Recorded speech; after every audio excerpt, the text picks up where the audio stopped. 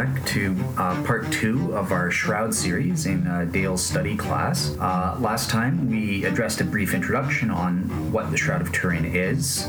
We also addressed the dating issue, whether or not the Shroud's date of origin is even relevant, as well as critiquing the infamous 1988 radiocarbon-14 results, which placed the Shroud somewhere in the 1300s AD. Now, I mentioned in part 1 that there are at least 12 different dating evidences, or what I'm going to call historical anchor points, which can place the Shroud earlier back than what the radiocarbon-14 dating would allow, and all of which are consistent with a 1st century date during the time of Jesus. So that's what part 2 is going to do. We're going to start focusing on analyzing what some of these historical anchor points are. Largely that's going to be done in reverse chronological order. Now, just as a quick note, I have had to quite considerably select which topics or evidences I'm going to focus on. So in this podcast, I'm going to focus on 3 of the more prominent ones, which can date the Shroud back to the 6th or possibly 5th centuries AD. However, there's so much evidence out there that that it helps the pro-Shroud proponent case that I am selecting out some of the other arguments and that sort of thing. So I'll provide some information on those in the sources so you can do your own research on that. But yeah, without further ado, let's get into the first historical evidence or anchor point. And this comes from what's called the Hungarian Prey Codex, or the Hungarian Prey manuscript. And what this is, it's a collection of medieval manuscripts which are currently housed in Budapest. And these manuscripts date from the years 1192 to 1195 AD. So this is a full century and a half earlier than the carbon-14 results or dating of the Shroud from those results. So what's interesting about the Hungarian Prey Codex is it has certain images within it which point to the Shroud of Turin as actually being the archetype for the creation of these images in this manuscript. So what are we talking about here? There are various odd elements in the manuscript's images which suggest some sort of association with the Shroud of Turin. So some of these elements include, in terms of the image of Jesus himself, there's a clear mark on Jesus' forehead, and this is not something we would expect an artist to just create artistically for artistic reasons or cultural reasons. I'm referring to a small, odd, triangular-shaped wound on Jesus' forehead. Also, Jesus is shown naked. This was not a usual practice at that time. Usually, Jesus has some kind of clothing to cover his modesty. Also, Jesus has his arms crossed with his right arm over top of his left and crossed at the wrists. And also, the fingers of Jesus are unusually long with no visible thumbs. This is exactly like what we have with the Shroud of Turin. Furthermore, in the lower panel of the Codex, we get some information about the cloth itself. So, for example, the pious women who are depicted at the Holy Sepulchre, or the tomb with the angel, are shown with an empty tomb, with an empty shroud. So the body is hinted that it's gone. This is Jesus' burial shroud. The angel also appears to be specifically pointing at a swirl of cloth, which could possibly be the binding strip that bound the body to the shroud. And this refers to Stirp scientist John Jackson, and textile experts have discovered that there is this strip that's been re-sewn back onto the shroud, and I think it's pretty conclusive. It runs the entire length of the shroud there, and this was really discovered back in 2002 with the Shroud Preservation Project that took place. And what's interesting is one of the experts, the lead textile expert, Dr. Michel Fleury-Lemberg, noticed that there was a similar hem with similar stitching discovered in the tombs of the Jewish fortress of Masada from anywhere between 40 BC and 73 AD. So that would hint at a 1st century origin there, or is at least consistent with it. There's also another argument that there's red crosses, and these are interpreted as being representing blood stains that are found on the shroud. I think this is rather inconclusive. This is more of a weak argument to make. But now we come to the final one, and this is the strongest. This is what clinches it for me. And this is the fact that there are 4 distinct small circles drawn into the cloth in the pattern of an L shape. And the cloth itself also has a Z-twist pattern, or a herringbone-like weave, similar to what we see on the shroud. But I want to focus again on these holes that are in the shape of the L. They're known in shroud circles as the poker holes. And it basically, on the shroud, it's postulated that at some point in the shroud's history, prior to its known history in Europe, it was folded in 4. And they thought someone stuck a poker in it to cause these holes. But today, we now more think that what happened is hot incense fell on the cloth and then fell through, creating holes to various degrees of the shroud. It's interesting that this Pray Codex has the precise matching holes corresponding to the proper location of where it's found on the shroud. And this is not something that we would expect to find on two seemingly separate or independently made shroud images. Now, just to quote again the Textile Authority, in her expert opinion, Methchild Fleury-Limburg, who again led the 2002 preservation project for the shroud, has stated that, in her opinion, the painter of this picture of the Codex must have seen the Shroud of Turin. Otherwise, it's not possible. Not even possible, because it contains exactly the same signs that we find on the shroud. This is incredible evidence, and it like I said, for me, on a balance of probabilities, this cinches it. This guy that made this manuscript must have had access to the shroud. Now, I can see at this point some various skeptics and critics coming out, and there have been some counters to the evidence from the Hungarian Pray manuscript. Namely, they say, well, okay, what this manuscript is representing isn't actually a burial shroud, but it's a rectangular tombstone on which Jesus is being represented as lying on. And this has some precedent in that there are other images of rectangular tombstones in other parts of the manuscript. Furthermore, they also claim that the Codex doesn't actually contain any bloodstains, and the burial cloth doesn't actually have any body images on it like the shroud. And finally, they're most devastating with regards to the hole, the L-shaped holes, which I think is the strongest evidence.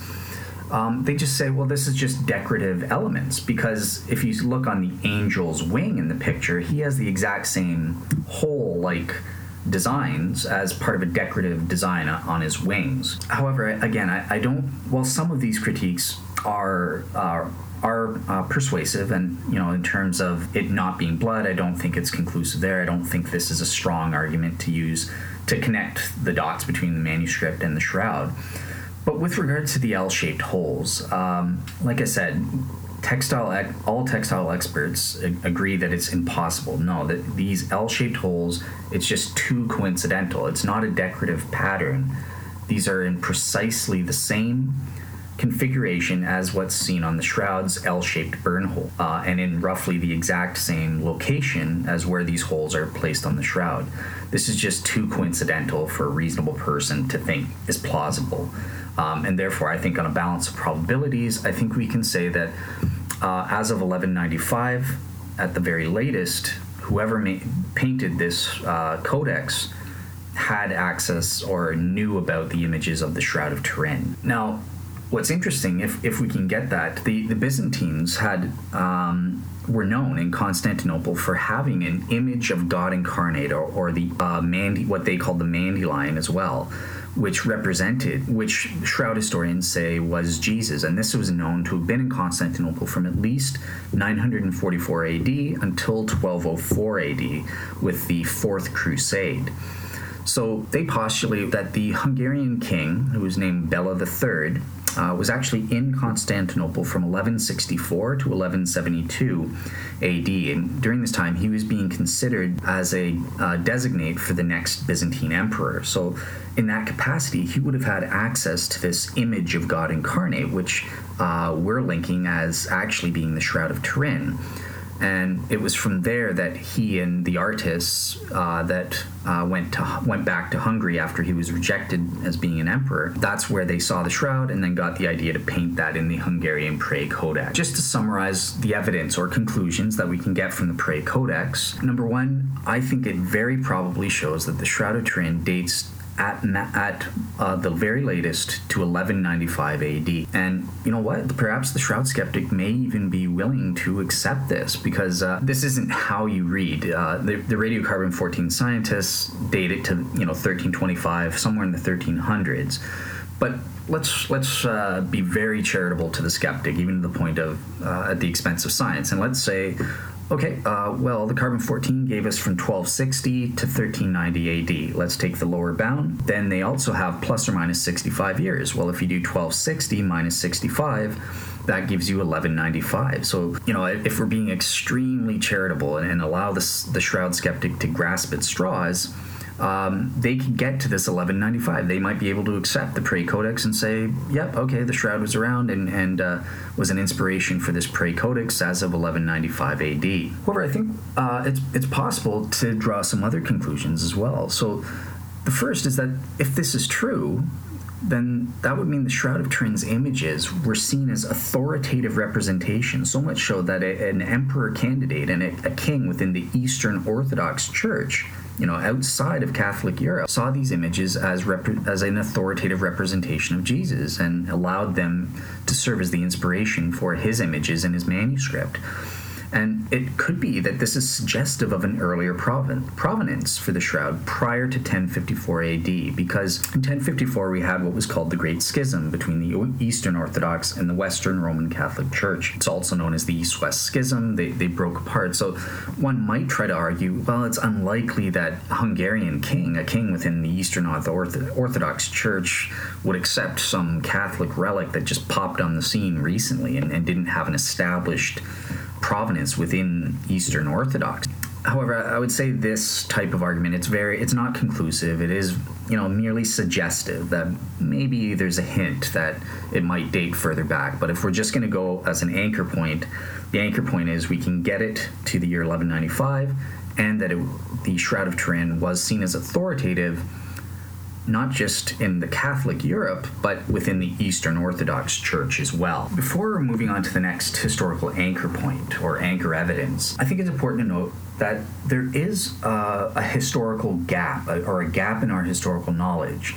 If I've established the link through the Prae manuscript that the Shroud of Turin was indeed this image of God incarnate, or Mandylion, or image of Edessa that the Byzantines had in Constantinople up to 1204 when it vanished, then we have this gap between 1204 AD and 1355 where, to be quite frank, we don't really know where the Shroud of Turin was, or how exactly it ended up in the hands of Geoffrey de Charny when he displayed it in Liry, France in the year 1355. So what I want to give is just some suggestions. We can't prove any of these suggestions are true, but there are various scenarios that are plausible that pro-Shroud historians have given to account for where the Shroud was during this gap in our knowledge. Now, in the first place, we have to acknowledge that Geoffrey de Charny, nor his wife nor his descendants, really shed any light on how they got the Shroud of Turin in their possession. The best we have is a statement from Geoffrey's son, Geoffrey II de Charny, who told us that the Shroud of Turin was quote-unquote freely given to his dad. So to expand upon that, as I said, there are several historical hypotheses that have been offered, but there are three of these that seem to be the best, or they've garnered the greatest attention. And the first of these is called the Besancon hypothesis, and I probably pronounced that wrong, but basically it traces the Shroud of Turin through Geoffrey de Charny's wife, Jean de Vergy, whose ancestor was a guy named Othon de la Roche.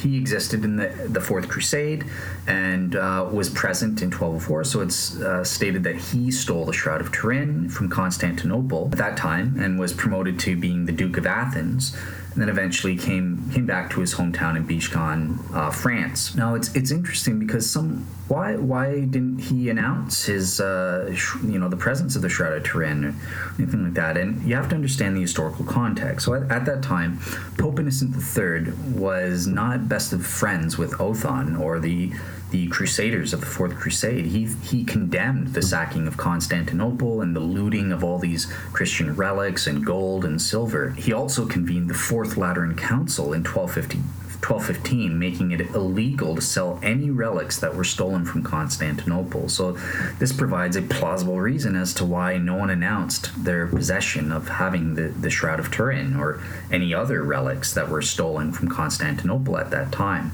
So it is postulated that the La Roche family kept the Shroud of Turin in his castle, and from there it was brought to the marriage of Geoffrey de Charny when he married his wife, Jean de Vergy. And interestingly, there is some evidence, perhaps it's unconfirmed, but there is a 13th century coffer in which is preserved a modern label that reads, this 13th century coffer in which was preserved in the castle of Ray the Shroud of Christ brought by Othon de Ray from Constantinople in 1206 AD. Secondly, we also have an interesting letter written to the Pope, Innocent III, by Theodore Angelos, who was a nephew of one of the Byzantine emperors.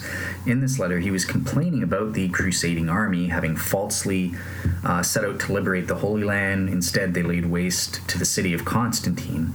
And he complains that the Venetians partitioned the treasures of gold, silver, and ivory, while the French did the same with the relics of the saints, and most sacred of all, the linen of which our Lord Jesus Christ was wrapped after his death and before the resurrection. Of these sacred objects, we know they are preserved by their predators in Venice, in France, and in other places.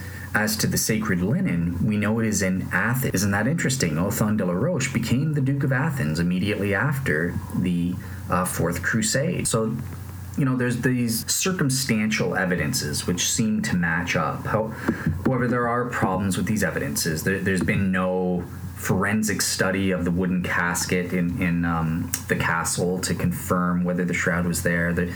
Also, there are some discrepancies and controversy surrounding this letter that we have, because we don't have the original. The earliest copy we have was published in 1902, and therefore there's some controversy whether this is an authentic letter or not. Now, the second hypothesis, and this is really the weakest of them, there's no circumstantial evidence at all for it, but it's called the Sainte-Chapelle hypothesis, and it is plausible that this is the case.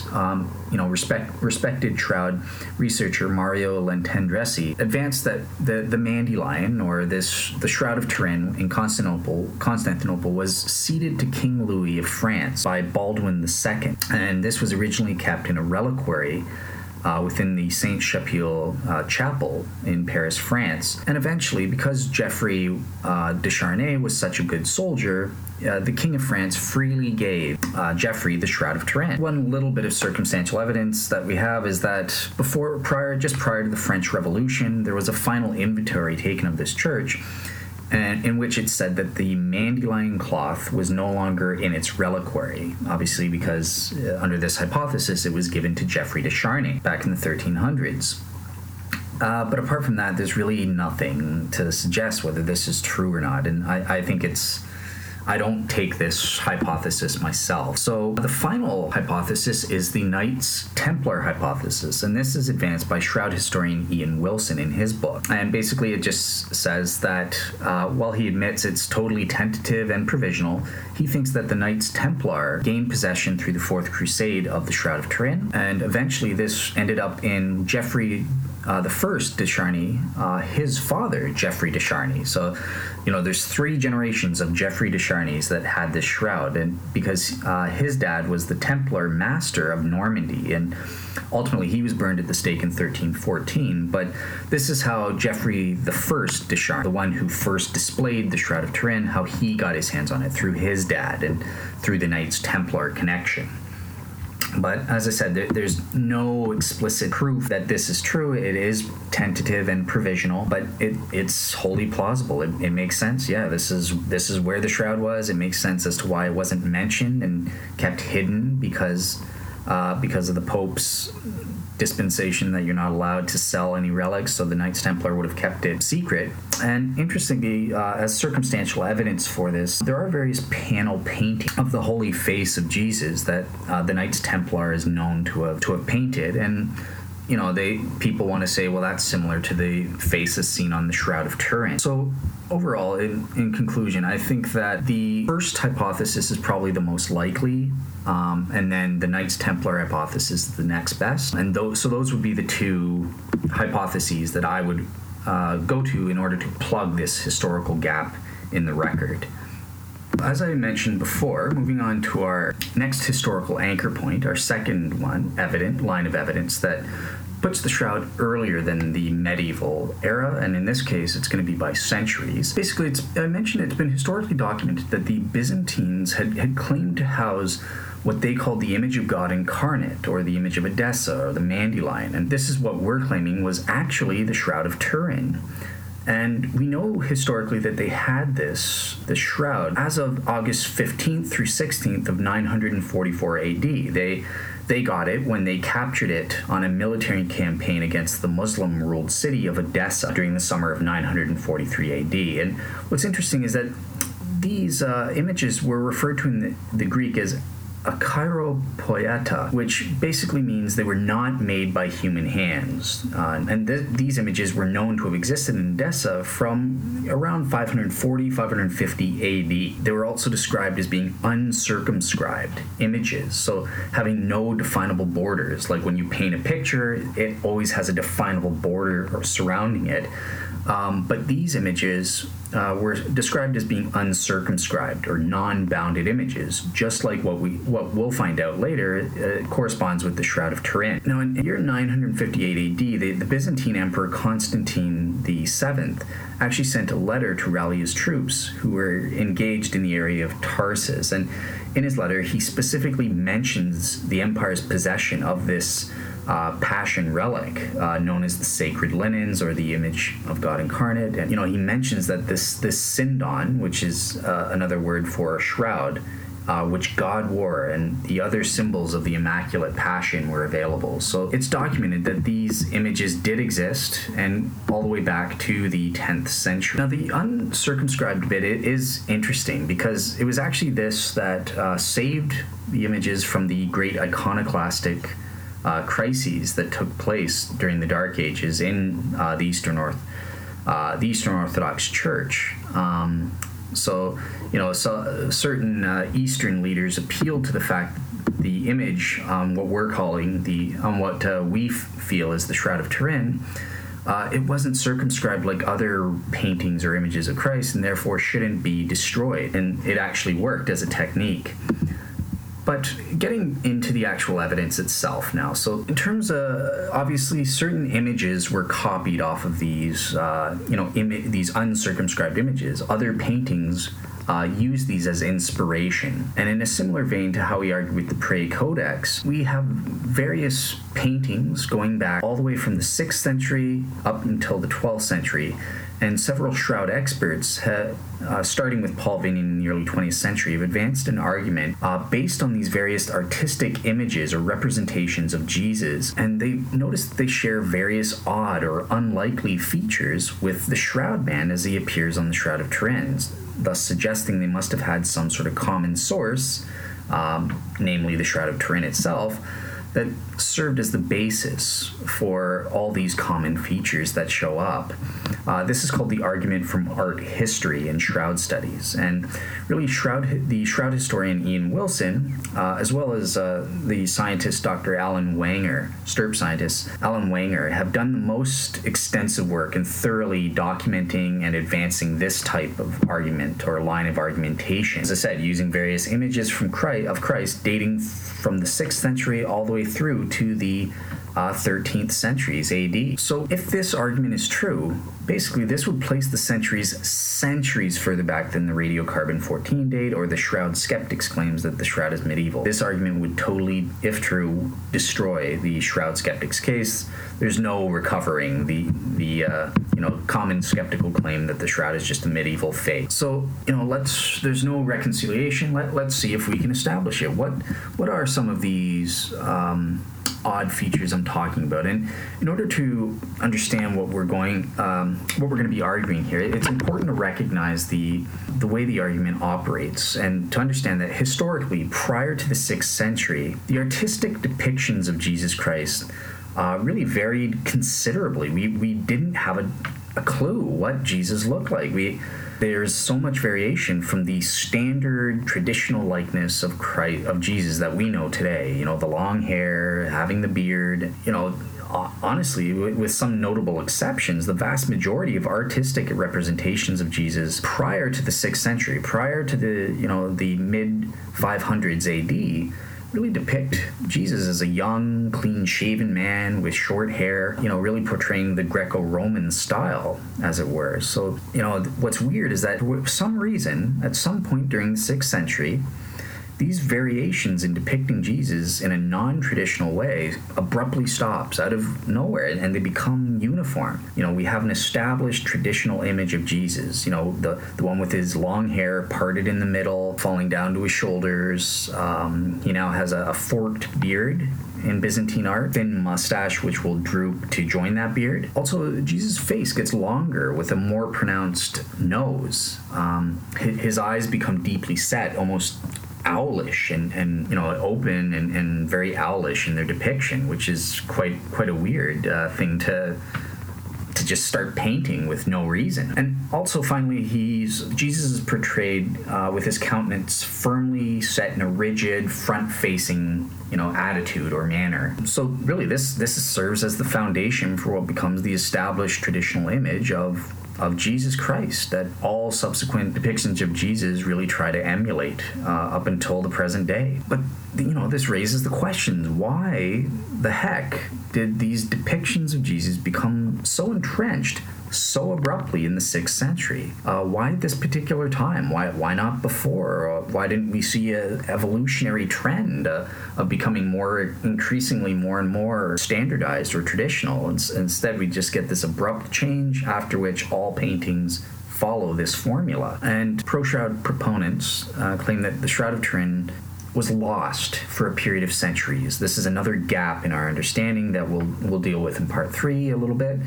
But at some point in the 6th century, shroud historians will claim that the Shroud of Turin was rediscovered in Edessa after an earthquake that took place, but it was instantly recognized that this was the authoritative image of God incarnate, or the image of Edessa, that really served as the prototype image for what later became known as the Christ Pantocrator icon throughout the Eastern Byzantine Empire throughout the 6th through 12th centuries.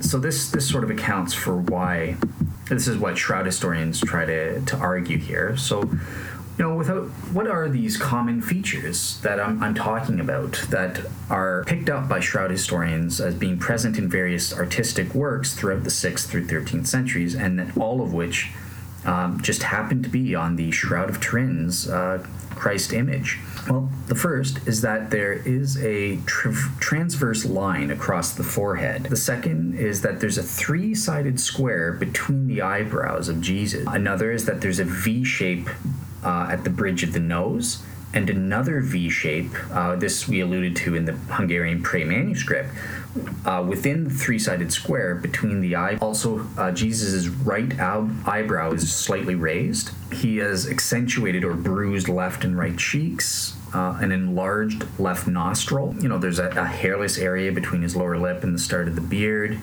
I also mentioned with the beard that it's forked. And actually, Gary Habermas describes this in a humorous way. It's not as though Jesus has, he's a hipster or something. He's got some kind of a modern goatee, but it's when the beard was tied, when the face or the jaw was tied, basically strands of the beard poked out from this strip, causing it to appear as though it's a forked beard, like sort of some kind of modern goatee type style. But that's not actually the case, but that's just why it appears that way. Most importantly, there's also a transverse line across the throat, and this is weird because this is usually interpreted in the artistic paintings as a hem in Jesus' clothing or garment around his neck. Obviously, we know with the Shroud of Turin, he's naked, and there is no reason why this line is across the throat. And so the artists, if they were copying the shroud with the naked eye, wouldn't really know what this was, and they probably would have interpreted it as a hem or an unnecessary fold.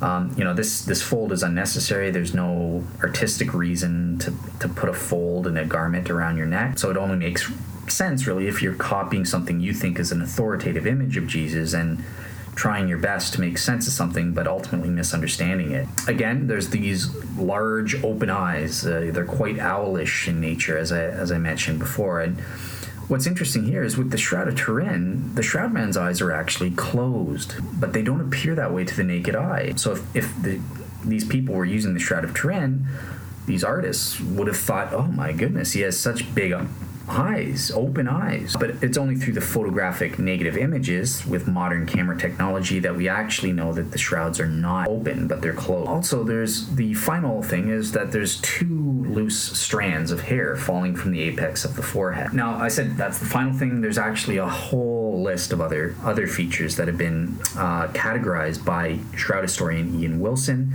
I just wanted to focus on these main ones to show you, just give you a sense of how much comparisons that are odd and would not be expected to be painted or copied by subsequent artists that we have between the Shroud of Turin and between these artistic paintings throughout the centuries.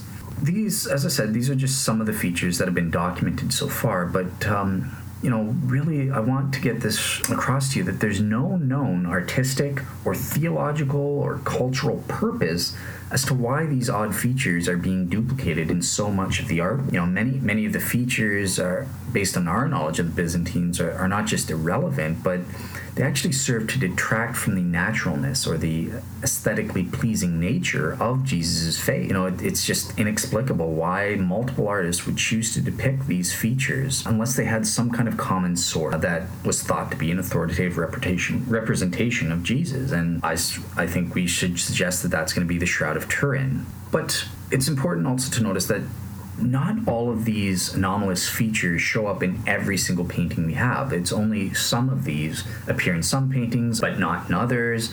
Other features that appear in other paintings don't appear in others. However, all of these features are common to the Shroud of Turin. So this just reinforces the belief that the shroud must have served as the inspiration for these paintings. Some artists picked up on some features while others missed out on others, but obviously this would have been because due to the fact that the shroud's image to the naked eye is blurry and it's hard to distinguish clear images. There are no definable boundaries that we were able to see clear images of the Shroud Man until we had modern camera technology in the year 1898. So in addition to these artistic paintings, we also have evidence from what's called numismatic dating. Numismatic, that's a fancy-dancy word. What the heck does that mean? It basically refers to using coins. So we have various Byzantine coins which depict an image of Jesus and Jesus' face. And they seem to have these odd features that we're talking about, these anomalies, artistic anomalies of Jesus' face on them to varying degrees. And again, these date back, the earliest of which, these were really studied by Dr. Alan Wenger. So he studied coins issued from what's known as the Justinian coin. And that was printed from the year 692 to 695 AD. They also studied various coins from the 800s and 945 AD. And Alan Wenger also studied paintings and portraits like Ian Wilson did from the 6th century AD. So what's interesting with Wenger is he developed a process called the polarized image overlay technique, where you can transpose one image over another in order to identify various comparisons scientifically through this superimposition or superimposed image being placed over another. And I'll provide some sources on that for you guys. However, the most impressive is the Justinian coins. This is the solidus coin. So these were the gold coins of the Byzantine Empire that they provided to pay their soldiers, basically. And these date from the year 692 to 695 AD. And these were among the first official Byzantine coins to bear the facial image of Christ. And interestingly, these are the ones that by far had the most points of comparison or odd correspondence features shared with the Shroud of Turin man's facial image. It's been scientifically shown they have anywhere from about 70 to 100, as much as even approximately 200 comparable features have been identified, thereby this would place the Shroud, if this does establish a link with the Shroud of Turin, this would place it to the late 7th century, centuries beyond the carbon-14. What did Wenger do? So basically, Wenger mentioned, he did his analysis in the early 1990s, and he lacked a statistical method for validating his findings back then. So what Wenger did was he basically used forensic criteria, the same criteria that cops use in order to prove that a suspect is guilty, whereby if you can find 14 points of comparison, for example,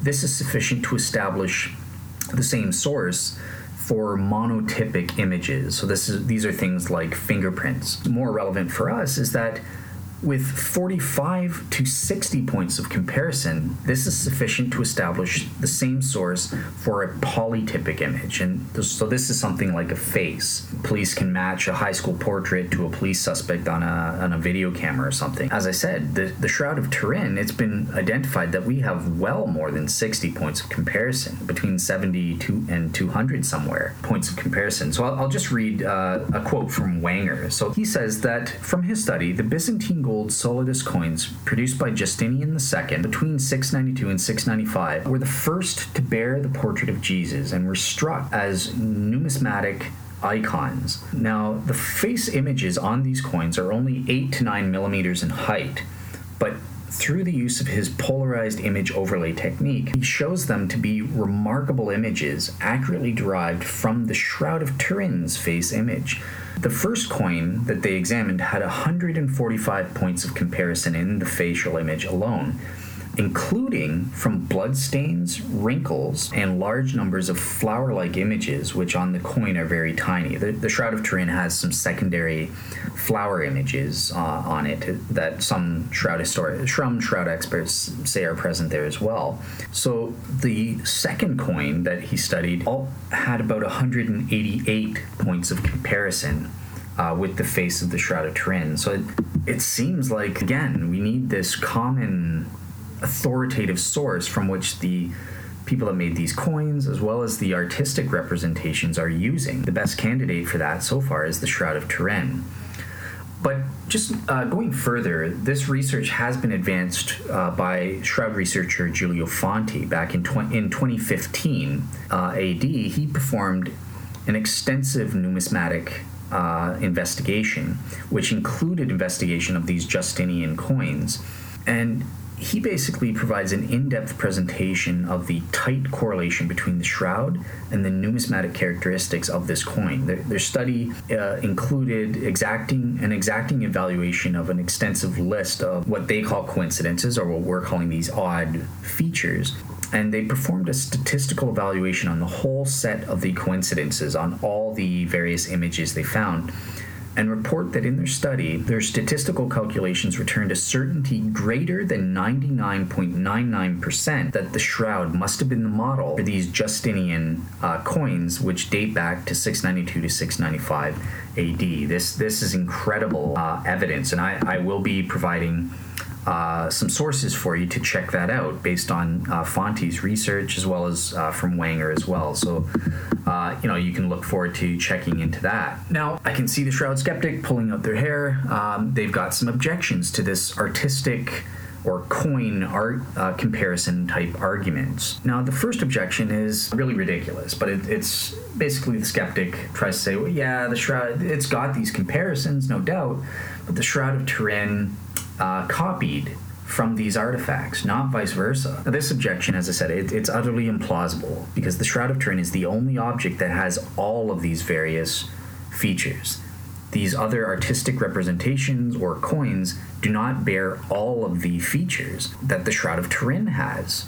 So it seems that the Shroud of Turin really is wanting to be the common source that all of these other representations were copying. So, it seems like there is this one source that's the shroud, and I think this skeptical claim is really a ridiculous tack trying to go to. However, there is a second objection that is a little bit more substantial, and this one is, okay, granted, it's implausible that the Shroud of Turin would have been copied by somehow assembling all of these images and copying down, for no reason, all these odd facial features and that sort of thing based on non-authoritative images. However, what if there was a primary source, but it wasn't the shroud? It was something else, of which the Shroud of Turin and these paintings and coins were copying. So maybe there was some primary source itself, which is now lost, from which the shroud and the coins and the paintings were copied. This is possible. This is plausible, I would even say, or at least more plausible than the previous suggestion. However, it does raise issues as to why this common source for the shroud was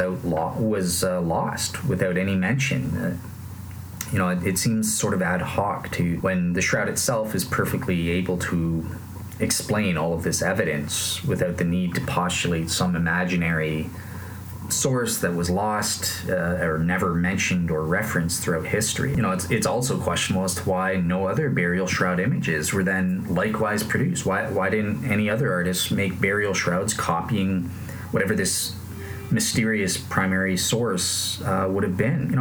I just want to suggest that the simpler explanation, Occam's razor, is that there's only really ever the shroud from which all these other images on the art and coins were copied. This seems more probable, in my opinion, as to the explanations. So moving on to the next line of evidence, the next historical anchor point, as it were. And this I'm really excited to present because this is by far the strongest and most concrete line of evidence. I would even say I think it proves beyond reasonable doubt scientifically that the Shroud of Turin has to date back at least to the 6th, possibly even 5th century AD, therefore totally destroying the Shroud skeptics' nonsensical claims that the Shroud dates to the medieval period. Now, just to get a sense of what I'm talking about here, if we go to the Gospel of John, chapter 20, verses 3 to 7, we'll remember that there was a second cloth seen in the tomb on that Sunday morning after the crucifixion, when the apostles Peter and John ran to the empty tomb. They didn't just see the linen cloths, they also saw a cloth that had been on Jesus' head. And this is what the second historical evidence is about. It's a cloth known as the Sudarium of Oviedo. And what the Sudarium of Oviedo is, it's a small cloth or blood-stained cloth measuring about 33 inches by 21 inches in size, and it resides in the city of Oviedo in Spain today, and it's historically known with absolute certainty that it has resided in Spain at the very latest, at some point before the invasion of the Iberian Peninsula by the Islamic forces in the year 711 AD. So, its historical provenance at this point is historically certain and undeniable as being in Spain. It's also beyond doubt that we know it dates prior to its arrival in Spain, that we also know the Sudarium is first mentioned in the year 570 AD, so that's the late 6th century, by Antonius of Piacenza, and he writes that the Sudarium was being cared for in the vicinity of Jerusalem in a cave near the monastery of St. Mark at that time.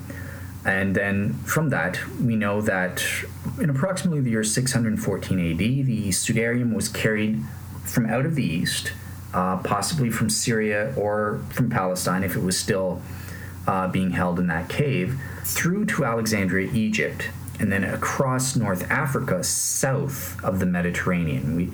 We've scientifically proven it's never been in the North Mediterranean, through North Africa, and eventually to Spain. So, it was basically being continually moved ahead of the conquering Persian forces, and then later on away from the Islamic army as well. Until it ultimately arrived in Oviedo, Spain, where it remains to this current day. So, this is historically confirmed as to the historical provenance of the Sudarium. There's no one that doubts these facts. In point of fact, the Sudarium itself was radiocarbon dated, and that yielded a date of around 700 AD.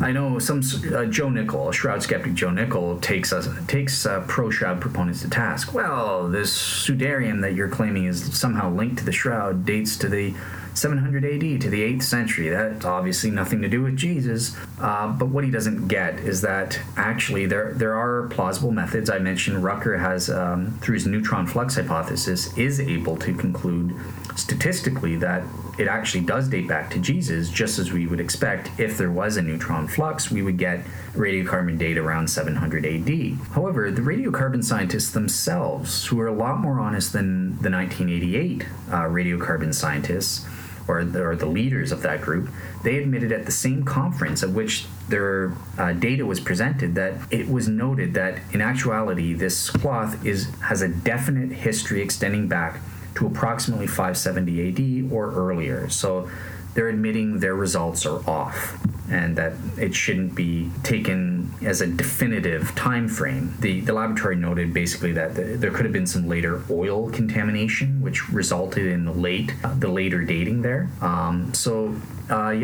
think this in the first place is some incredible evidence, and as I said, it refers to the Gospel of John chapter 20. It's the head cloth is what we're trying to say that what this sudarium is, because the most common interpretation is that this was a cloth that had covered Jesus' face while he was lowered down from the cross in order to preserve his dignity as he was transported from the site of the crucifixion to the empty tomb. Basically covering his face with a cloth would have been in accord with the Jewish sensitivities of that time, because the cloth would have likely become soaked with blood. It would therefore have to, according to Jewish burial requirements at that time, it would have had to have been placed in the tomb with the body, just as the Gospel of John confirms. So now, how do we get the Sudarium of Oviedo? This is all fine and dandy, but how do we get this linked with the Shroud of Turin then? Well, incredibly, there have been so many coincidences or features proven through forensic medical evidence which support the conclusion that the Sudarium shares various pre- and post-mortem blood stains and other fluids which can be mapped in their specific size, shape, and location to where they appear on the Shroud Man in the Shroud of Turin. And as well, there's plenty of other comparisons as well, but this lends support to the claim that the Sudarium is the same face cloth that covered the same human being who was placed in what became known as the Shroud of Turin.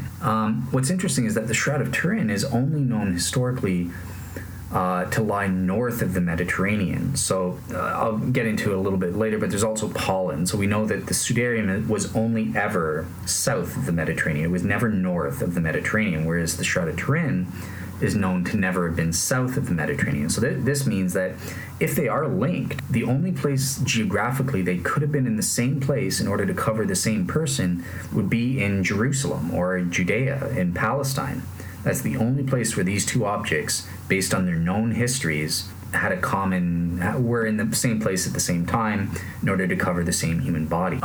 So just to read some of the coincidences that have been found, I alluded to some of the blood stains matching precisely, but there's also the fact, so in terms of the blood, the first coincidence is that the blood has been tested and they both belong to the rare blood type or blood group, namely being AB, the AB blood type. Also, they've calculated that the length of the nose through the pleuroedema fluid that came out of the mouth and nose as presumably as Jesus was being lowered from the cross, is calculated at being 8 centimeters. Or just over 3 inches. And this is precisely the exact same length as the nose on the image of the Shroud Man on the Shroud of Turin. So if the face of the image on the shroud is placed over these bloodstains on the Sudarium, as I said, they precisely match. And this is also with regards to the beard on the face. There's a precise coincidence there as well. Dr. John Jackson, using the VP8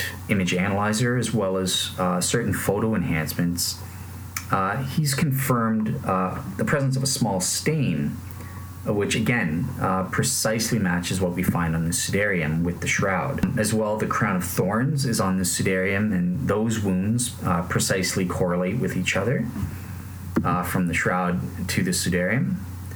And all in all, Dr. Alan Wenger also came in, again, using his polarized image overlay technique to the Sudarium, and using that he's found about 70 points of coincidence or correspondence between the shroud and the Sudarium. Just so you know, I will provide detailed links of all the tests that link forensically the shroud with the Sudarium, so you can research what I'm saying here and discover for yourself if what I'm saying is true. But just before moving on, there's also comparisons between the shroud and the Sudarium that occurred based on dirt analysis, which again places it in the vicinity of Jerusalem.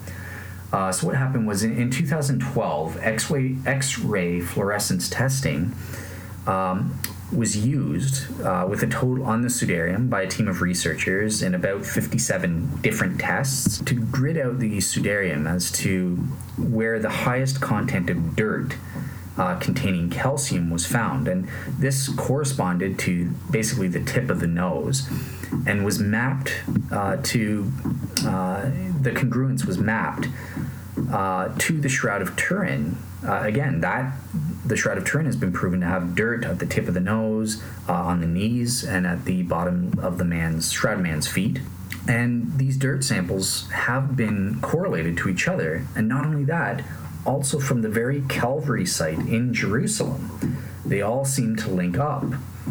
So, based on the chemical signatures of the dirt on the Sudarium, shroud, and the Calvary sample. So this is circumstantial evidence, additional circumstantial evidence that's a little bit more recent, again, suggesting the shroud and the Sudarium were in the same region and were linked with the same human being that created them. Now, I wanted to just briefly mention, I'm going to save this comparison because this is really exciting evidence and it's really recent.